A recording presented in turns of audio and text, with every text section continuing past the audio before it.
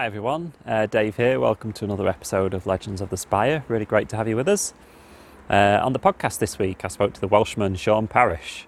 Now he joined Chesterfield under the management of Nicky Law in 2000 and was part of the Chesterfield squad that year that went on to win promotion.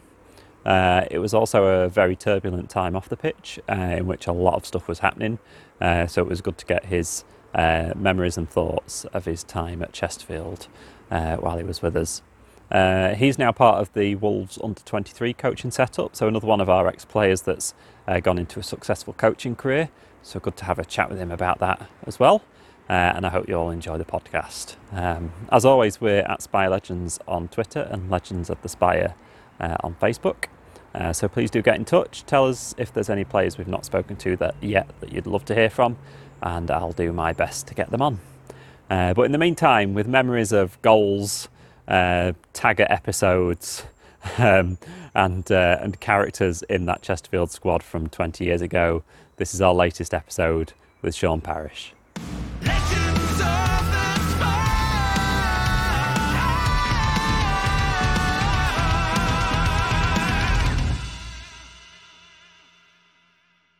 So you're, as we could tell, you're Welsh. You Yep. grew up in Wrexham.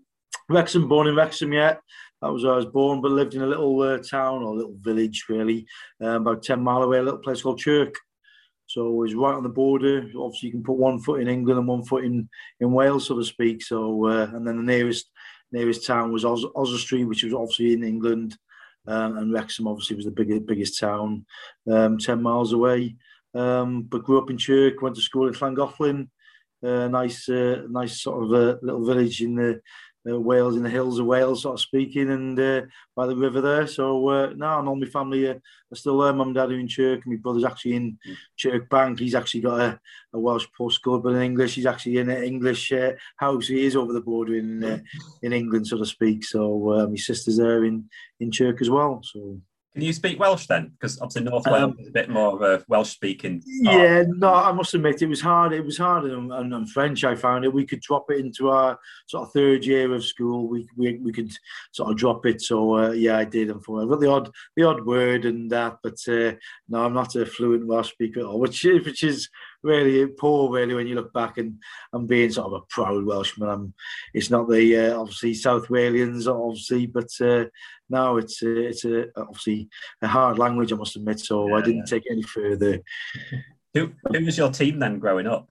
Liverpool and Wrexham. I must admit, I followed Wrexham a little bit. Obviously, when we could go there and watch them, and it was like Dixie McNeil, Steve Buxton, people like that there. But Liverpool, really, growing up watching Liverpool, and I'd be in the backyard and I'd watch the cup final, and 5 minutes later I'd be in the backyard and pretending I was Kenny Dalglish or Ian Rush. So yeah, but again, going back, I think it was my granddad was a big Evertonian though, so I don't know why. I probably just chose Liverpool to wind him up, and we'd have a bit of banter really. But yeah, Liverpool was my team, and still is really. But I do like looking at Wrexham as well. To obviously a big club as well. Back in the day, as in obviously in that league now, and it's a tough league as Chesterfield know to get out of. I'm sure the National League is harder to get out of than probably any other league, probably. It's got to be. It is like a League 5 now, isn't it? It's that many ex-league clubs in there. It is really tough, and and people chuck their money at it and have a go. Which Wrexham, with the owners, looks like they may have a go, but then obviously if you don't be successful, another manager bites the dust. Unfortunately, with Dean Keats going, obviously not making the playoffs on the last day, so it's cutthroat as well. Oh yeah, crikey. So then, how did you end up? Because you started your playing career at Shrewsbury, didn't you? Yeah, as a youngster, I wasn't really. I just played local football really for my little, obviously for Chirk on a Saturday, and then I did go over sort of the board on a Sunday. I met a friend of mine come over to sort of Wales on a Saturday to play with me, and I went on a Sunday to play with him at Oswestry. So it was just local football. Then I had a scouts. I went to Stoke when I was about under 14. I had a little couple of trials there, played the odd game.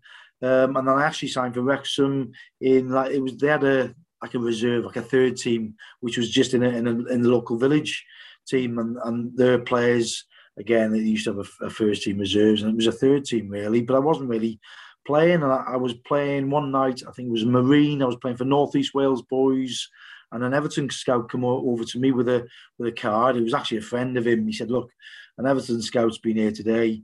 He's liked what he's seen. Here's his number. He's had to go, unfortunately, but here's his number." So I thought, oh God, don't really know about this. But I rang him and ended up going up. I went to Belfield on a Saturday morning up to Everton. And then that was the day when they had the first team reserves, A and B team. So it was like a B team on a Saturday morning, but playing the likes of Chester, Liverpool, United, teams like that. But that was for like the olds, as in maybe under 18s, 17s, 18s, 19-year-olds. And a few first team players as well, if they were coming back from injuries. So I decided to stay there for a bit, but then Shrewsbury Town come knocking as well at the same time. I was playing for Shropshire as well, and a scout from Shrewsbury Town spotted me.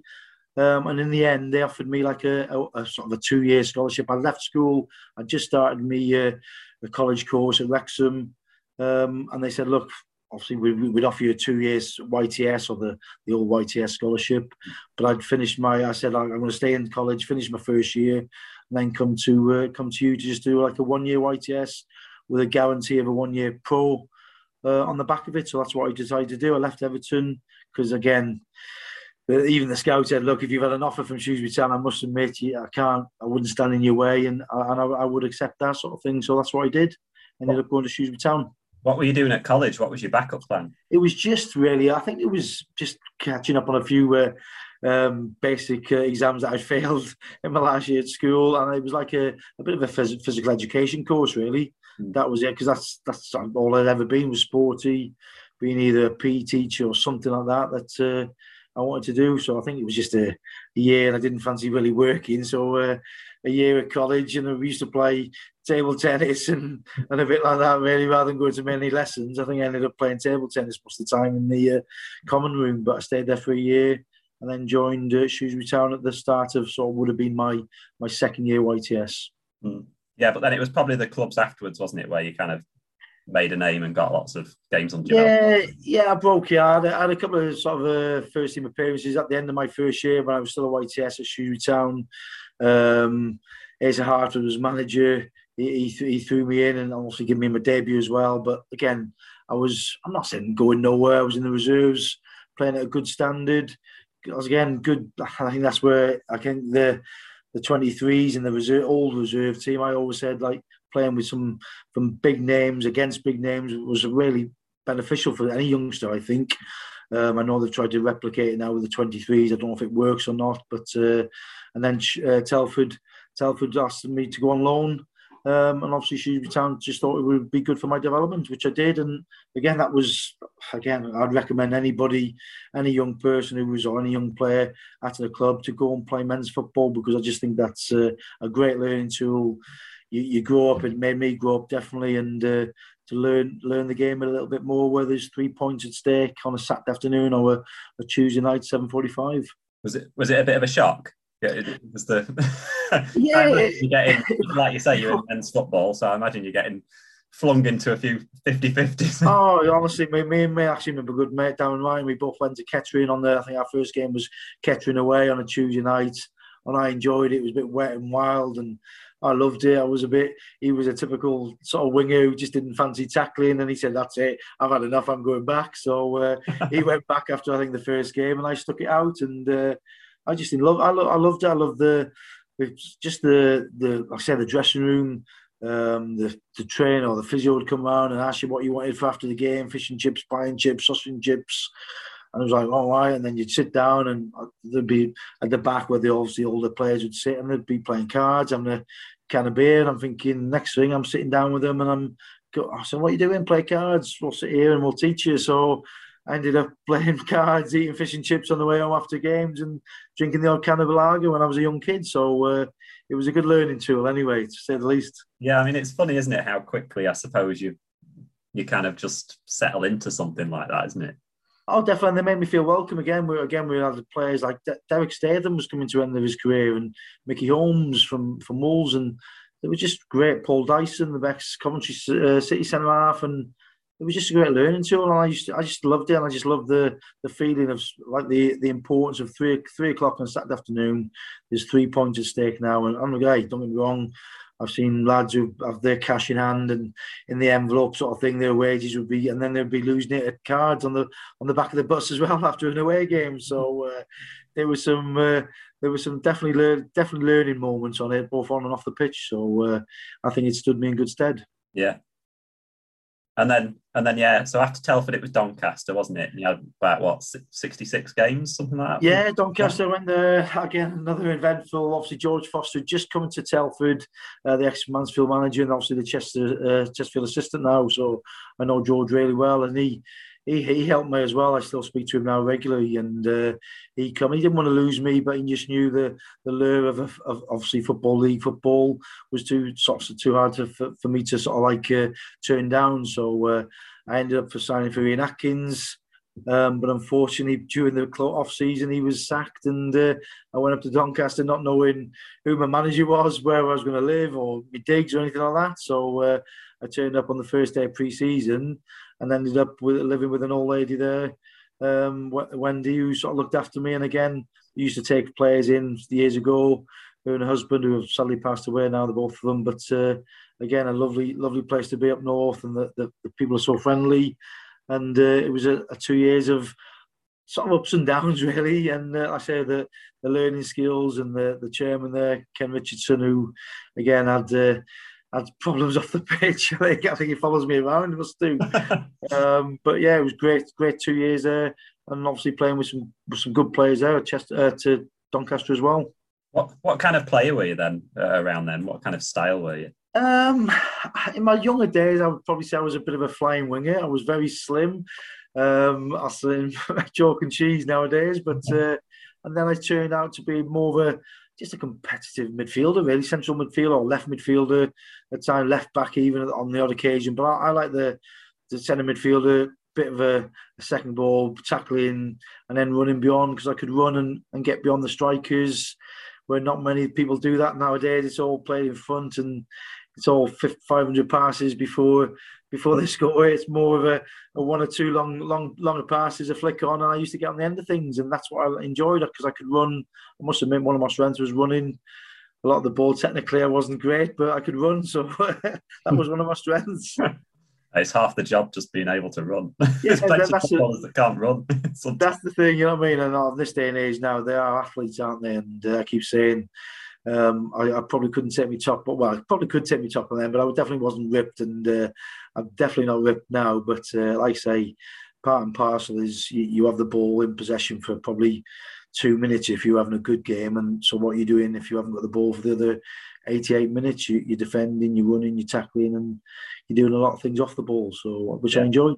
And then after Doncaster, it was Northampton, and I suppose that's when you had your most success, I suppose. Yeah, it was. Ian Atkins obviously must have done something right, because he signed me again 2 years later. So again, a good friend of mine, Ian, and kept in touch, and we do keep in touch now as well. And he went down there.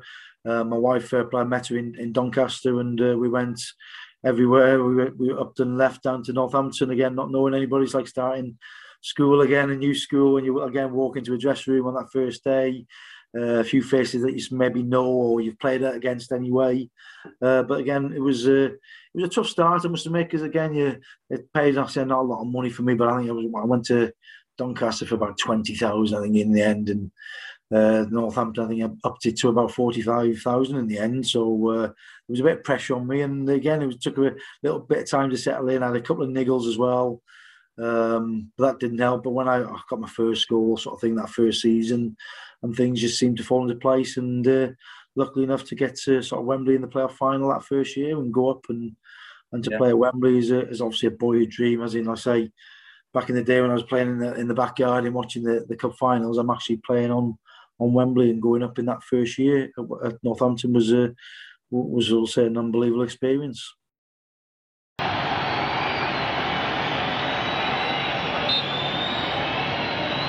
Frayne again, and he's got it!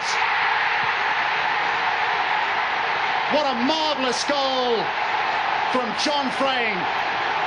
Ian Atkins off the bench. The Northampton supporters ecstatic.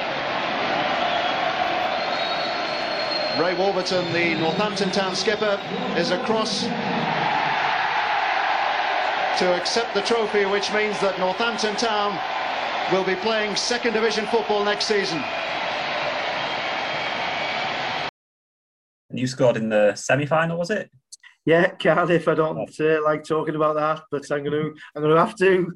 Yeah, 10 men away at Cardiff, and it was back to the wall. It was a Sunday afternoon. I think it was a Sunday afternoon. I'm right. The weather was a bit. The sun had come out, then it was raining. Then the sun had come out again, and I managed just to again pick the ball up deep in my own half, and had a little bit of a jink, and I'm sure Ian Atkins has just said to get rid of it and just kick it in the corner to waste time, but I've spotted the keeper off his line, so to speak, and it's gone into the back of the net, and to go away from home with a 1-0 sort of lead into the second leg, and I think we won the second leg 3-2, so we went through on obviously a 4-2 aggregate score to play Swansea in the final. Yeah, and it's a nice way to go up, isn't it? In a playoffs if you win. Yeah, definitely it is. It's obviously it'd be nice sometimes to get that. That's obviously the promotion, so you haven't got your sort of season to drag on another week or two. But to go up in the playoffs, and like I say, it is entertaining. And I know I said Chesterfield missed out the other weekend, but it can be horrible at times. But like I say that the feeling when you win, especially just to be at Wembley and then to go up them steps and to get the trophy and then to celebrate on the pitch. It was just, again, something that I'll never forget. Yeah.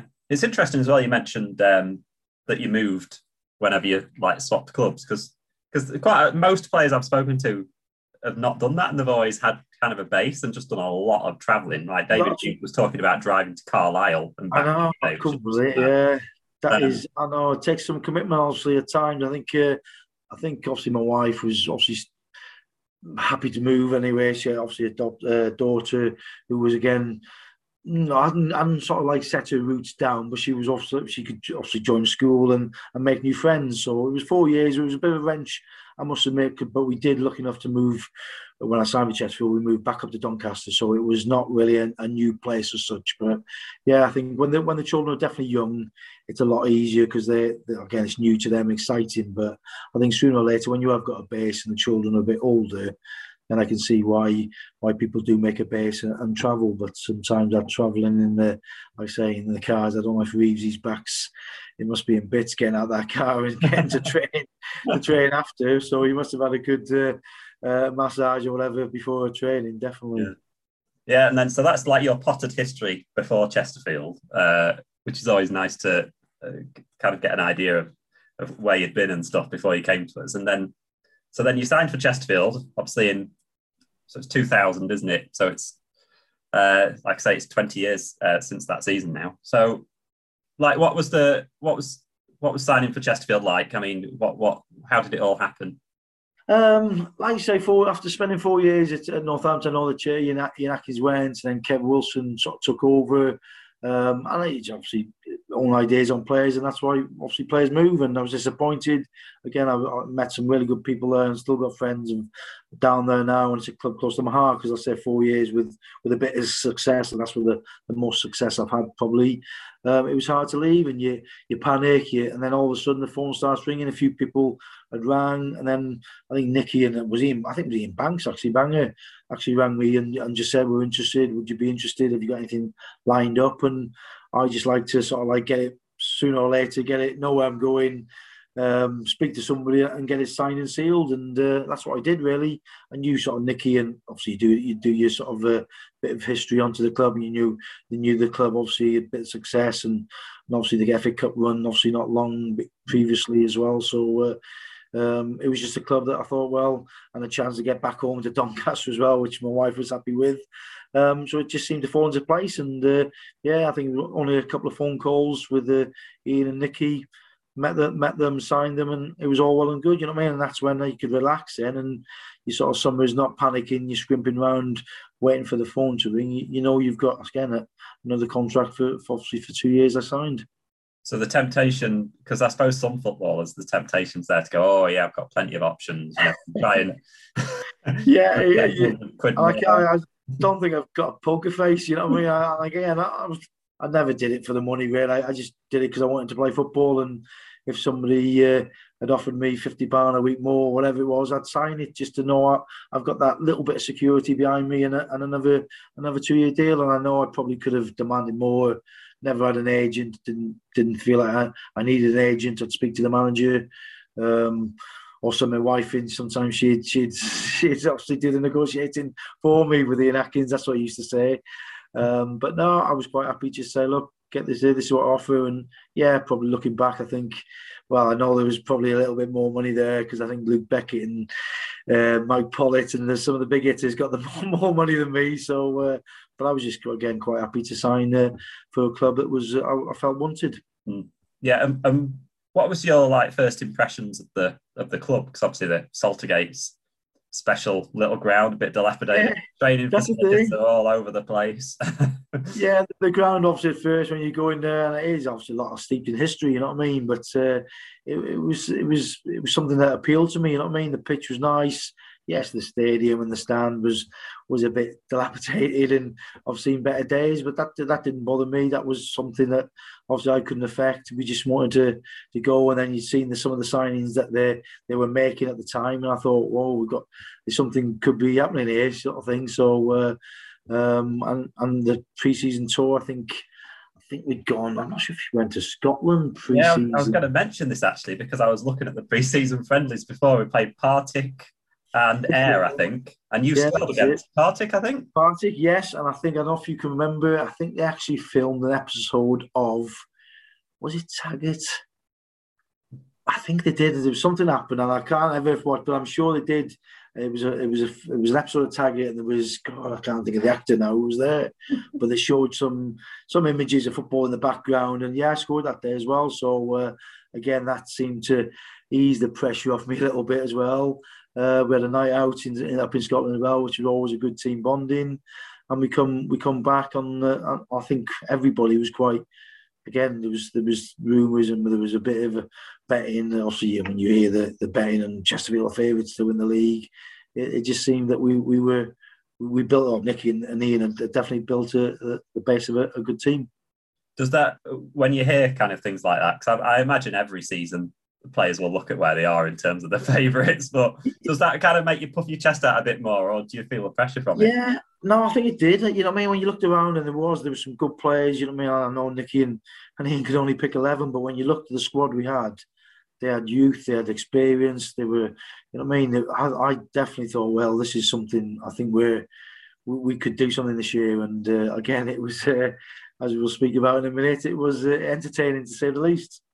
Yeah, and it's funny, just going back to Scotland for a minute, it's one of those things that supporters always want every pre-season. It's like, can we have a trip up to Scotland again? Or I think it's quite well received, I think, when fans get to have a bit of a jolly somewhere, see something. Oh, definitely. Yeah, I know at Northampton, again, the other clubs I've been to, we've been down to Exeter, things like that, by the coast. And it gives, I think the fans do want to, and it makes their sort of summer as well. So if it was, I can't remember, I think we stopped in Glasgow, if I'm right, but I'm not too sure now. But yeah, it was, I say Partick and Ayr, I can remember it now. And the bus journey, we could have done with flying up there, but the bus journey seemed a long day anyway, getting up and back. But now I think the fans do like going and seeing different grounds, really, don't they? A lot of them do that anyway, to go and visit if it's a non-league ground or a ground that they've never been before. So it was nice, and yeah, I think that pre-season definitely, and it was a bonding exercise at the end of the day. I know Nicky and Dean were well into that as well, getting the lads together and making sure that when you go away, you sort of build them links and the relationships you have on and off the pitch, and that stood us in good stead for the season to come, I think.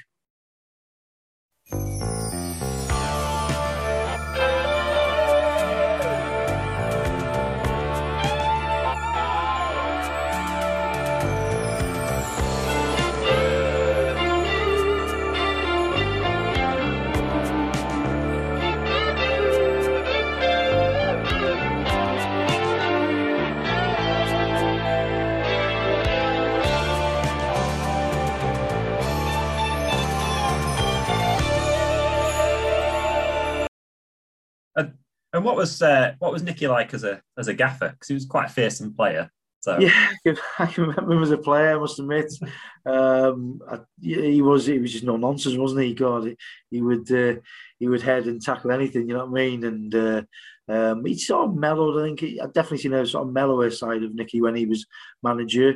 Yeah, and he had to be, but I think in a way, I think he mellowed because he had good players in that squad. You know what I mean? And the results hopefully seem to fall into place where if the things had gone wrong, and then would we have seen the not so nice side of Nicky? We probably would have. But definitely them 2 years, obviously, year and a half was it, that I seen a good side of Nicky because the results were going well for him. Yeah, and yeah, you had a goal scoring debut. So I think it was it York? Yeah, York at home. It was, again, I can remember Nicky saying as well, I think it was actually Mark Hattenberg's first ever league game as well. If you look back, I think that was his first ever game. And I remember Nicky said, he's a new referee, he'll do something silly, he might be careful of like a sendings off, which happened. Somebody got sent off, I think, second half for Mansfield. And I think they took the lead in the first minute, wasn't it, I think? Yeah, it was 4-1. It was 1-0 at half time, 1-0 down at half time. Yeah, that's the thing, 1-0. So I'm sure, again, your pre-season, you're sort of like togetherness, and you're thinking you're with your favourites for the league, and you're 1-0 down after, I'm sure it was the first minute, but so then you're on the back foot then. But again, it was only a matter of time, I think, because again, when you look at some of the results we had, the goals seemed to flow because, again, we had goals, and we had obviously creators in that team and defenders who could keep clean sheets and obviously defend properly. That we were going to win more than we were going to lose, you know what I mean? So, and that definitely proved that was going to happen.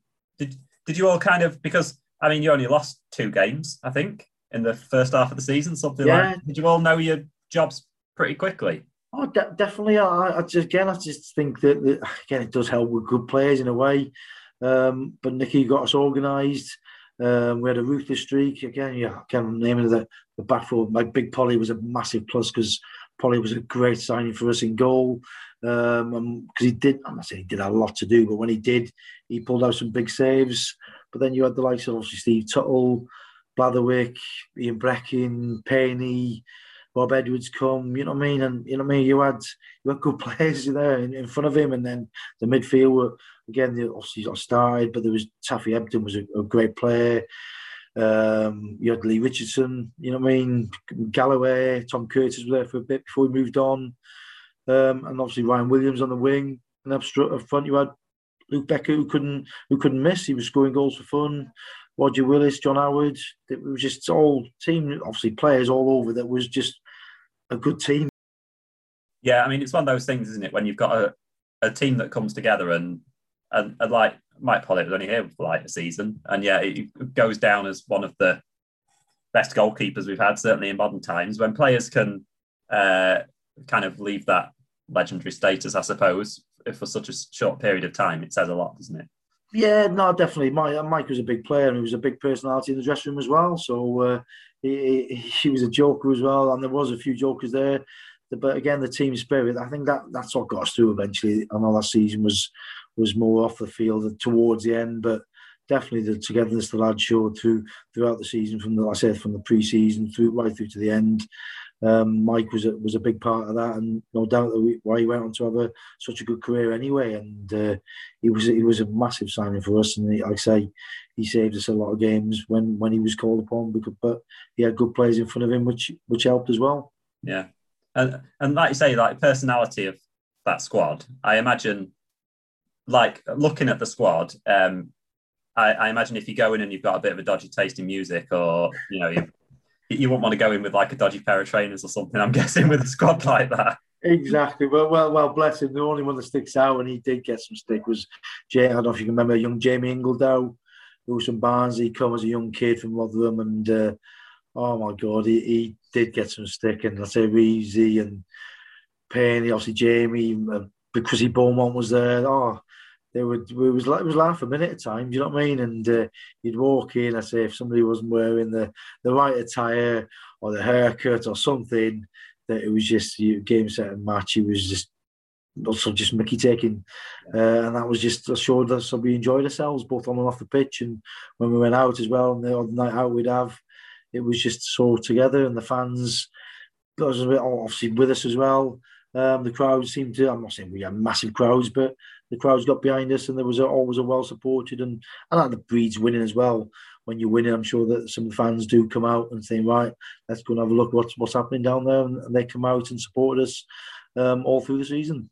Yeah, and I'm guessing that kind of personality of the squad helped more as the season went on and things became a bit more turbulent. Definitely. It was, and that's what it needed. Some old heads as well to calm the ship at times. You know what I mean? Because obviously we just hit that blip, and when they come in, and that's my biggest disappointment in a way. And I know the 9 points would have put us in second place as such, so we wouldn't have won the league. But I just think if we didn't have any off-field distractions, I thought we were the best team in the league. Brighton, we're good. Cardiff were good, but I thought pound for pound on our day, we would have won that league, and that was one of the biggest disappointments, because you'd want to win a league no matter what standard you played in.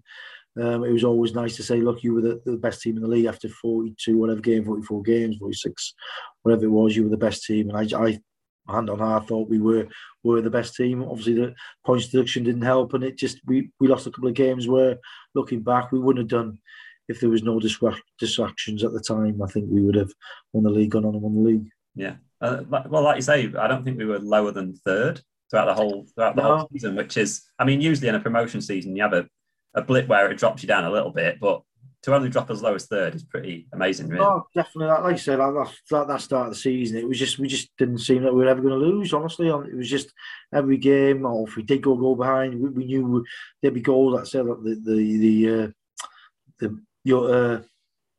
it York? Who did we play on the first game? Yeah, York, wasn't it? That York game, the first game, we just knew the goals were going to come. And I think the amount of goals we scored, the 3s and 4s during the season anyway, were sometimes it was a joke. Sometimes we were just scoring at will at times. Yeah, there was a nice 4-0 against Mansfield, wasn't there? It was pretty early in the season as well. Yeah, early on the season, I can remember that one. I think I set one up for Ryan Williams as well that day, and it was just, again, local rivals as well. There's no better feeling as well. And then I think we beat them away from home as well, 1-0, and I think we had 3 parts of the ground, if I'm not right, if I'm not too mistaken, that day, because I think we had both behind the goals and the far end as well. We had fans, so I think we took over that day. But I think we managed. It didn't play that great, I think, but I think we still managed a 1-0 victory away from home as well.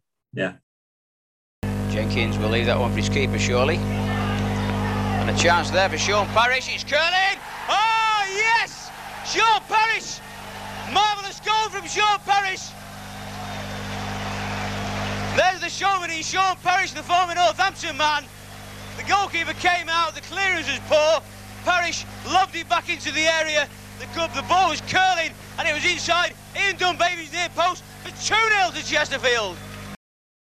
So I know you'll not like to talk about it, but we'll talk about some of your goals. So there's the Shrewsbury goal, which was a nice long-range one. Yeah, exactly. It's just, as again, I can remember somebody played down the line, and I can see the keeper coming out of his goal. And I'm just thinking, I keep saying to obviously the lads now who are coaching, just try and think 2 steps ahead and think the ball's going to come to you all the time. And I just thought, well, if he hits this now or he miscues it, because he was under pressure as he made the clearance, and it just seemed to come to me, and I just didn't have time to think. I just thought, well, I'm trying to hit this back over your head sort of thing, so then the ball's sort of sailing over his head as he's running back to goal. I think it was Ian Dunbaven actually who was in goal. And again, it was nice to score against Shrewsbury. It was my obviously looking back at my first club as well, so that was always nice. And I had a few fans who were Wrexham fans and that, so they were happy, and a few Shrewsbury fans who I've got friends with weren't very happy that day, but that was nice. Is football a bit like something like snooker then at times? Because like snooker players are always thinking a few shots ahead, aren't they?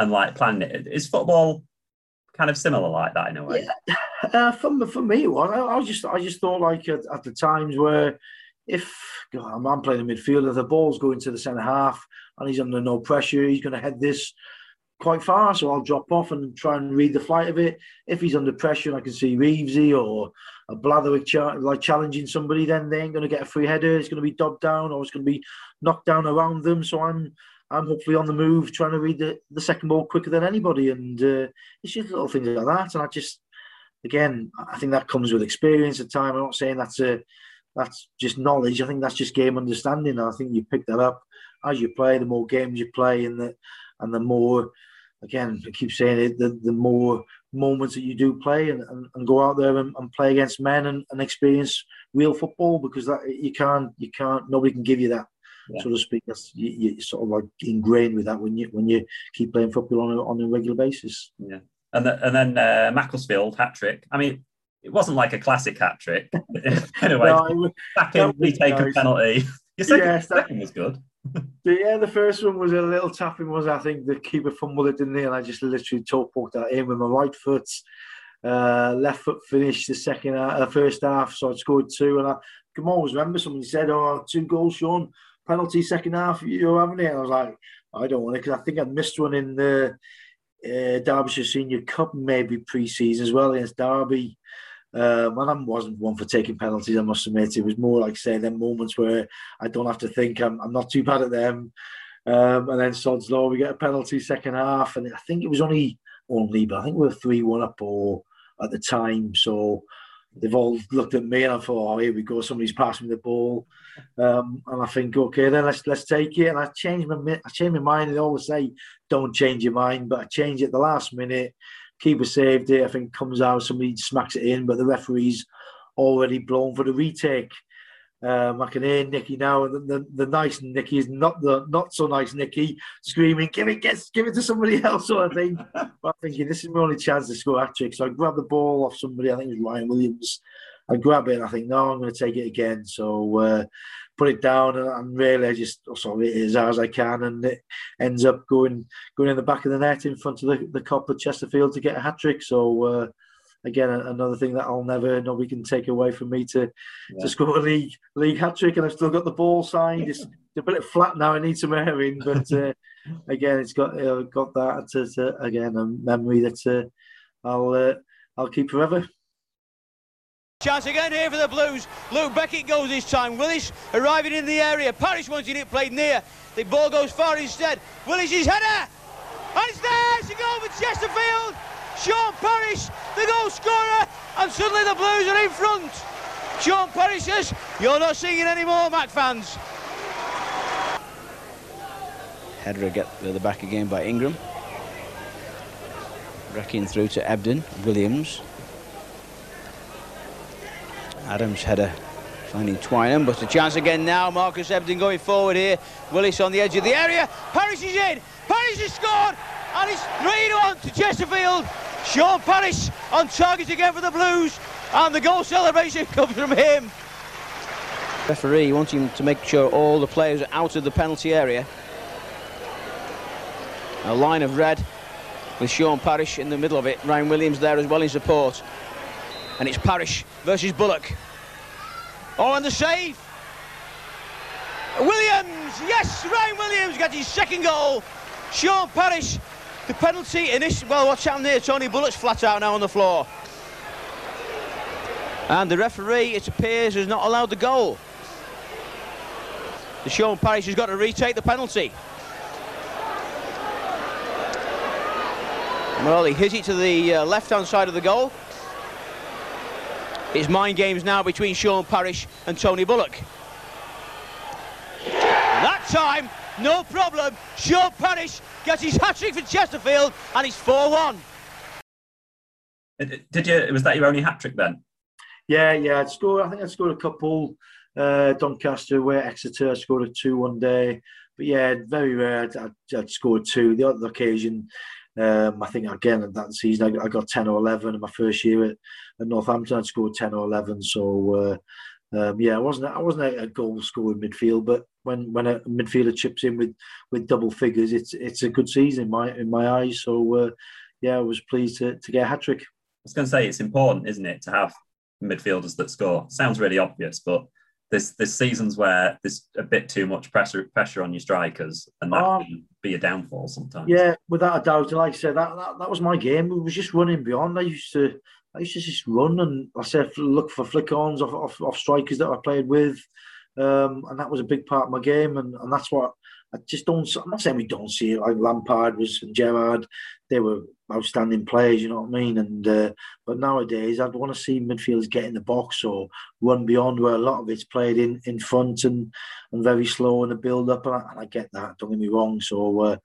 I'm probably thinking more the League Two, League One, League Two where I played was more of a direct, and I'm sure, but teams do play now. You get it now. The pitches are a lot better, and teams are playing a lot more possession-based football. But I enjoy the long balls, flick-ons, and get on the end of it and try and get on the end of it and score myself. So when you scored that hat trick, I think it was the second goal. You were hopping on one leg.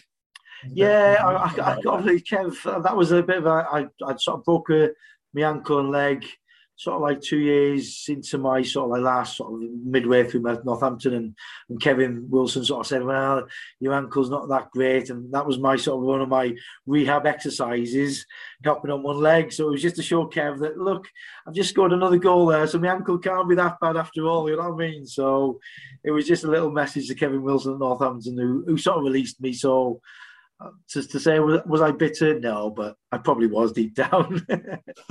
Just say, were you sending in the VHS afterwards? Exactly, yeah, that's the thing. So, but yeah, it was a little bit of a celebration just to sort of like showing that my ankle wasn't too bad after all. Yeah, and then obviously second half of the season, things start to get a bit more turbulent, don't they, I suppose? Yeah. What's your take on it? What can you remember? What was your sort of take anyway?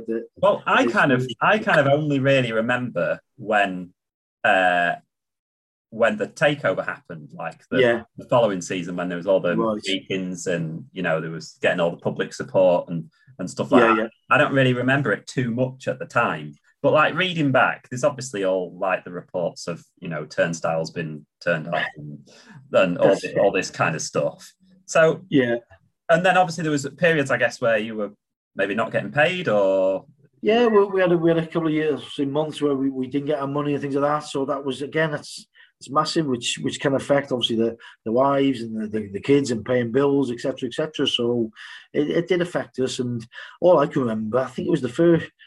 I think we were training up at Warminster Road up in Sheffield, because we used to use two bases, one in Chesterfield, one up in Sheffield, on the outskirts of Sheffield. And Nicky pulled us together and said, look, lads, the offices have been raided, as in police, football league, whatever. They've taken everything, and you know what I mean. We'll have to update you on whatever's going on and whatever it will be, sort of thing. So we just like then it's Chinese whispers. All of a sudden, all the lads get together back in the dressing room. What's going on? And it was funny. Rob Edwards was actually back in the day when the lads used to do, or somebody used to do like the vinyl LP or the CD would come out, and then somebody would copy a CD that would go on a cheap CD and sell them, instead of the CD costing you 10, 12, 15 quid. Robbie Edwards was knocking them off for like about 3 or 4 quid. So when Nicky said, we've been raided and the computers have been taken, Robbie went, they haven't found my stash of CDs. So he had a stash of CDs, like now 27 or whatever it was back in the day. And he was knocking CDs off and songs off for about 2 or 3 quid each. So that's all I can really remember. And then again, there was obviously every day you'd go in, there would be a rumour, we're getting banned, we're getting points taken off us, we're getting relegated and things like that. So we just, and Nicky was just really said, look, just keep focusing. We can't affect what they're doing. We had interviews sometimes. We had somebody from the Football League coming in and questioning. We had money. There was all the talks about Luke contract because he'd signed on a free transfer to somewhere else, and they went to a tribunal. Roger Willis. There was something. Honestly, there was that many rumours. I lost count, but we just had to stick it out and perform.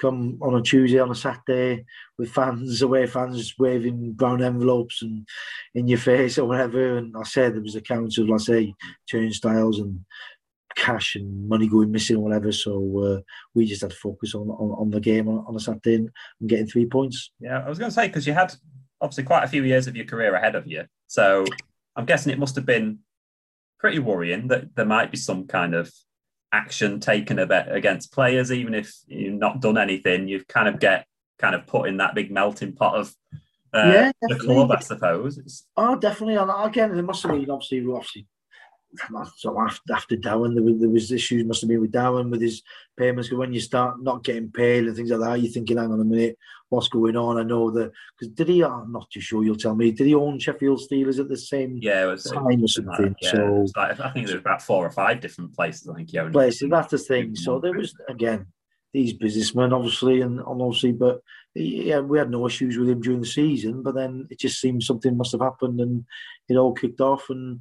Again, the rumour mill started, and but again, we focused on that. Again, that goes back to the squad we had and the big personalities that we had at the time. We stuck together. We sort of said, and Nicky said, "Look, we shut the dressing room door. Let's not get involved with anything.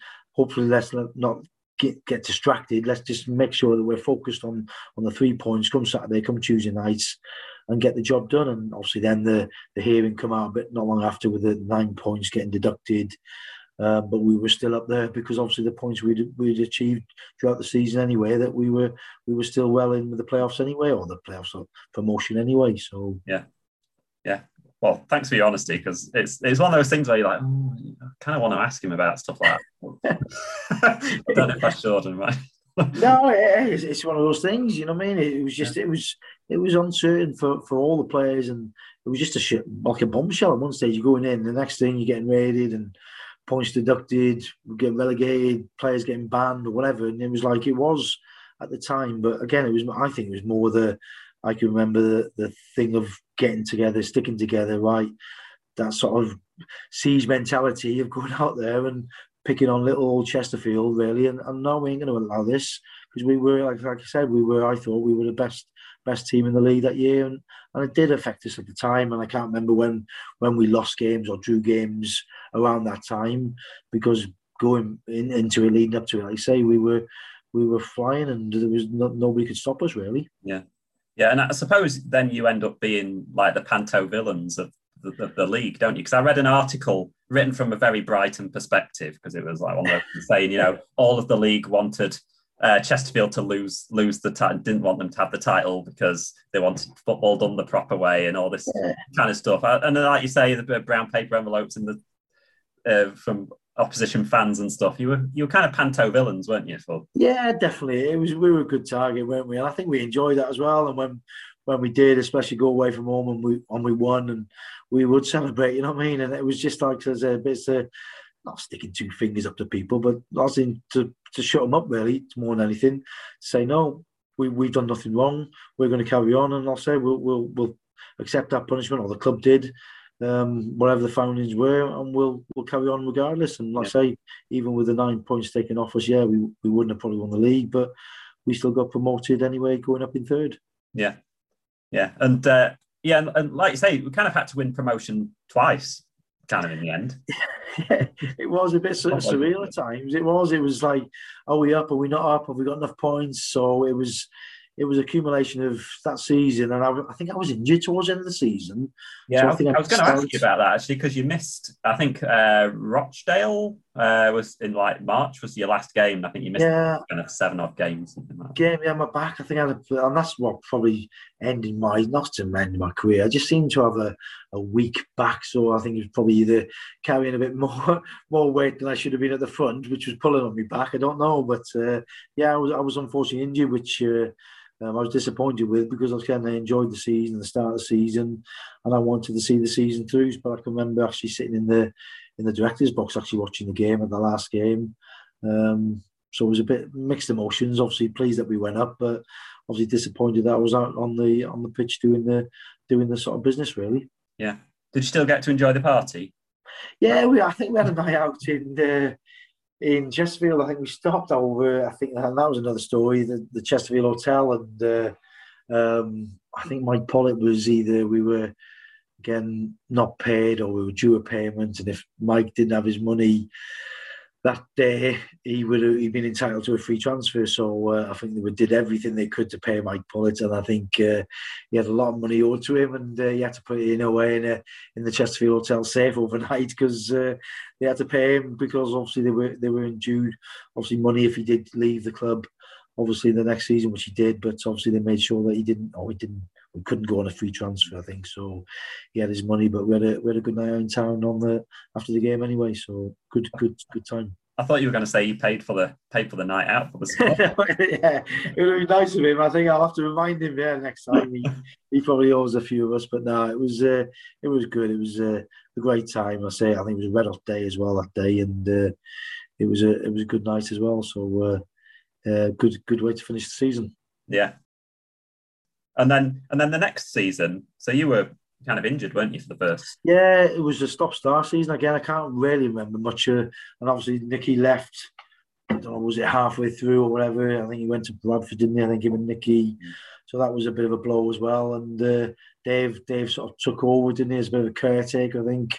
Rush and ended up getting the job. And obviously that was the end of my sort of like 2 years, really. So it pitted out to a bit of a again, I can't remember how many games or what I played that second season. You'll have, if you've got the stats there. Yeah, I think you started 11, and I think you made about 9 sub appearances, something like that. I think again it was just some nagging back. I seemed to come back, and then it'd flare up again. So put a hold on. I think that's ultimately why probably I was released. Really, that sort of end of the season. Dave sort of said, "Look, obviously we're not going to offer you a contract," which was again nothing that he could do, and there wasn't many sour grapes or anything. It was just, again, the injury didn't really help myself. So yeah, and I suppose how did things change kind of around the club and around the squad? Because obviously things have changed a lot, haven't they? Yeah, that's the thing. A few players left. Again, I can't remember now who had actually gone and who stayed. But just the feel good factor is hard when you have that season where it was going so good and so together to get a bit fragmented and people leave. Did Reevesy leave in the end, or Luke Beckett? No, Luke I think stayed. Ian Breckin left. I think there was a few left, and it's like every club. Unfortunately, again more so now where the lower leagues nobody stays there for a long time. It's very rare that a player will stay at a club for. Again, 10 seasons, like testimonials, probably unheard of now, but 2 or 3 4-year contracts or 1 year, 2 year deals are given out, but not very rarely that a team sticks together for so long. And unfortunately, players left, and like I was one of them, and it just seemed to be a bit of a damn squid really after such a good first season. Yeah, I suppose like looking back, it's kind of somehow it's looked back as a successful time in many ways because the club was saved and it didn't go bust. But like you say, like on the pitch, I think we finished like 18th that season. Yeah. Probably staying up was an achievement. Yeah, definitely. That's it. No, again, that was the main. Again, when you talk about it now, that was the club that the fans definitely rallied round, and there was again bucket collections and things like that. So it was to keep them going. Really, that was the big thing on the back of the season that we'd already had with the euphoria and the feel good factor around the place. It was like chalk and cheese. So like you said, it was the most important thing was that the team stayed up and they carried on rather than going into administration or whatever it was and never being a club there anymore. So that was the most important thing, which obviously the club did, and the fans rallied round. And again, that was the biggest thing. The fans I enjoyed my 2 years. The first year, without a doubt, was the most memorable one for all the right reasons. But the fans and the togetherness that the team showed on and off the pitch was fantastic, I thought. Bennett into Milligan. Oh, that's a good turn. Parish is making a good run. Can it be found? Yes, he can. Oh, yes, that's a great finish by Sean Parish. Brilliant build-up play. Milligan paid a killer pass through to Parish, and he just tapped it past the keeper, and the Harriers lead 1-0. Yeah, and then you did move on. You did play for a bit longer, didn't you? But were you already starting to think about what you might be doing? Yeah, definitely. I went to Kidderminster and we moved again then to Telford, where I am now. So it was coming to the end, and again my body was telling me in a way, although I could have carried on a little bit, which I did when I went to Telford after. But then 2 seasons at Kidderminster, again bit part in and out, a few injuries, but I started to take my coaching badges then. So I started to do my UEFA B at Kidderminster. and I carried it on. Started to do a bit of community work, sort of local coaching around the Telford area as well. Because that's what I ended up. What I'm still doing now, to touch wood, which I enjoy and I continue to do now. So I started to plant the seed, so to speak, because I knew my career was obviously coming to the end, really. Yeah, and obviously, if I don't want to sound condescending, but you've done very well.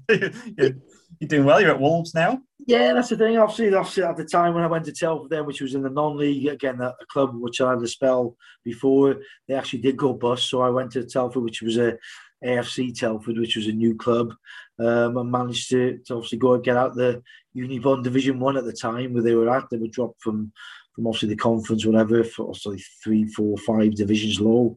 And that was something that obviously Chesterfield managed not to do. Unfortunately, Telford did. So I played there for a couple of years, but did the coaching.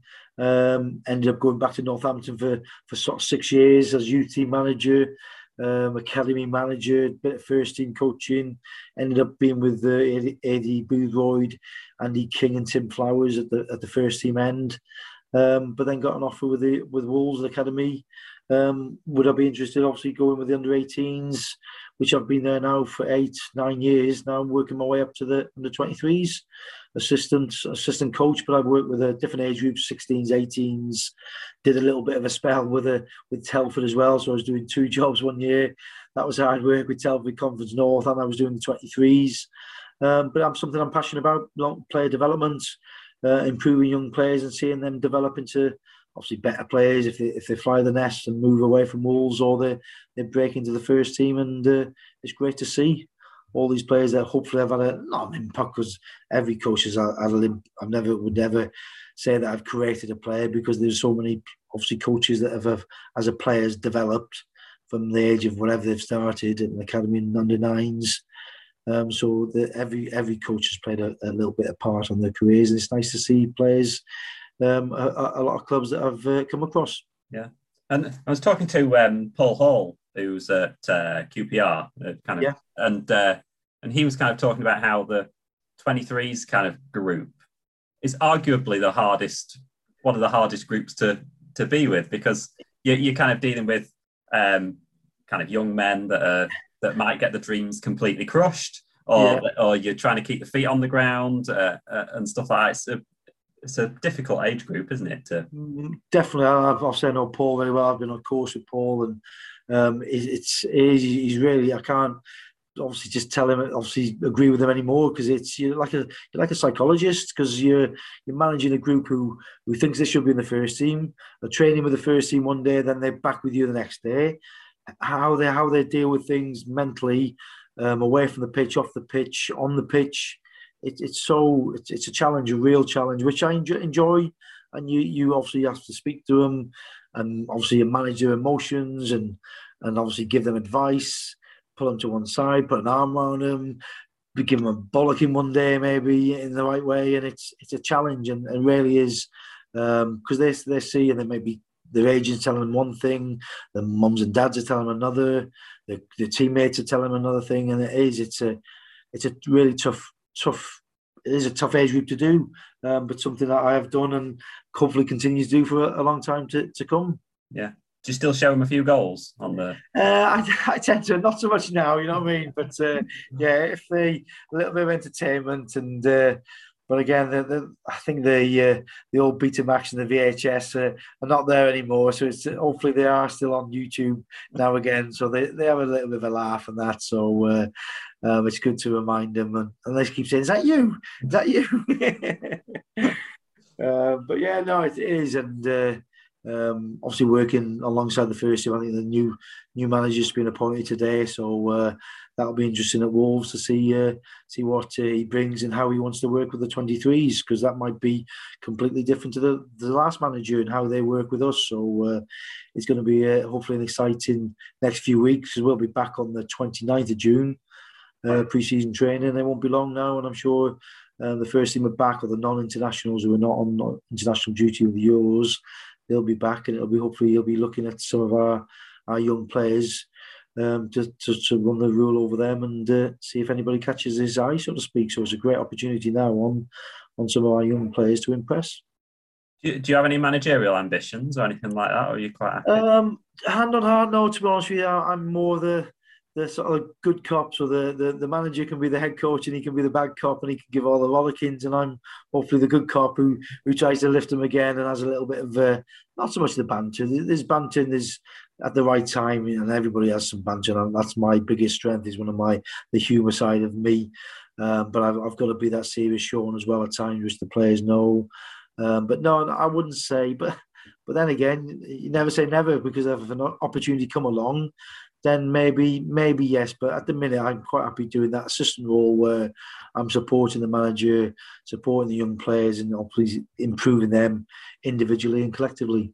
Yeah, and kind of going full circle back to Chesterfield, I suppose. Are there any people that you still bump into from kind of Chesterfield times? Because it's quite a small world, isn't it? And there's coaches. There's quite a few ex-Chesterfield players coaching under 23. Yeah, there is. Obviously, Paul Hall. Like I say, John Howard. I speak to now and again when he can answer his phone. I had a few spells with Chris Perkins. I'd bump into him at Derby, but I think he's gone to Everton, if I'm right.